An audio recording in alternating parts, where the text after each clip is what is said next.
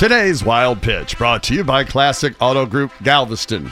The Ravens and Redskins came to blows Saturday night after a cheap shot by Washington linebacker Keenan Robinson, who drove wide receiver Steve Smith into the turf. Imagine that. The Redskins were in another fight. That made Baltimore Ravens head coach Jon Harbaugh, who tends to be cranky anyway, very angry.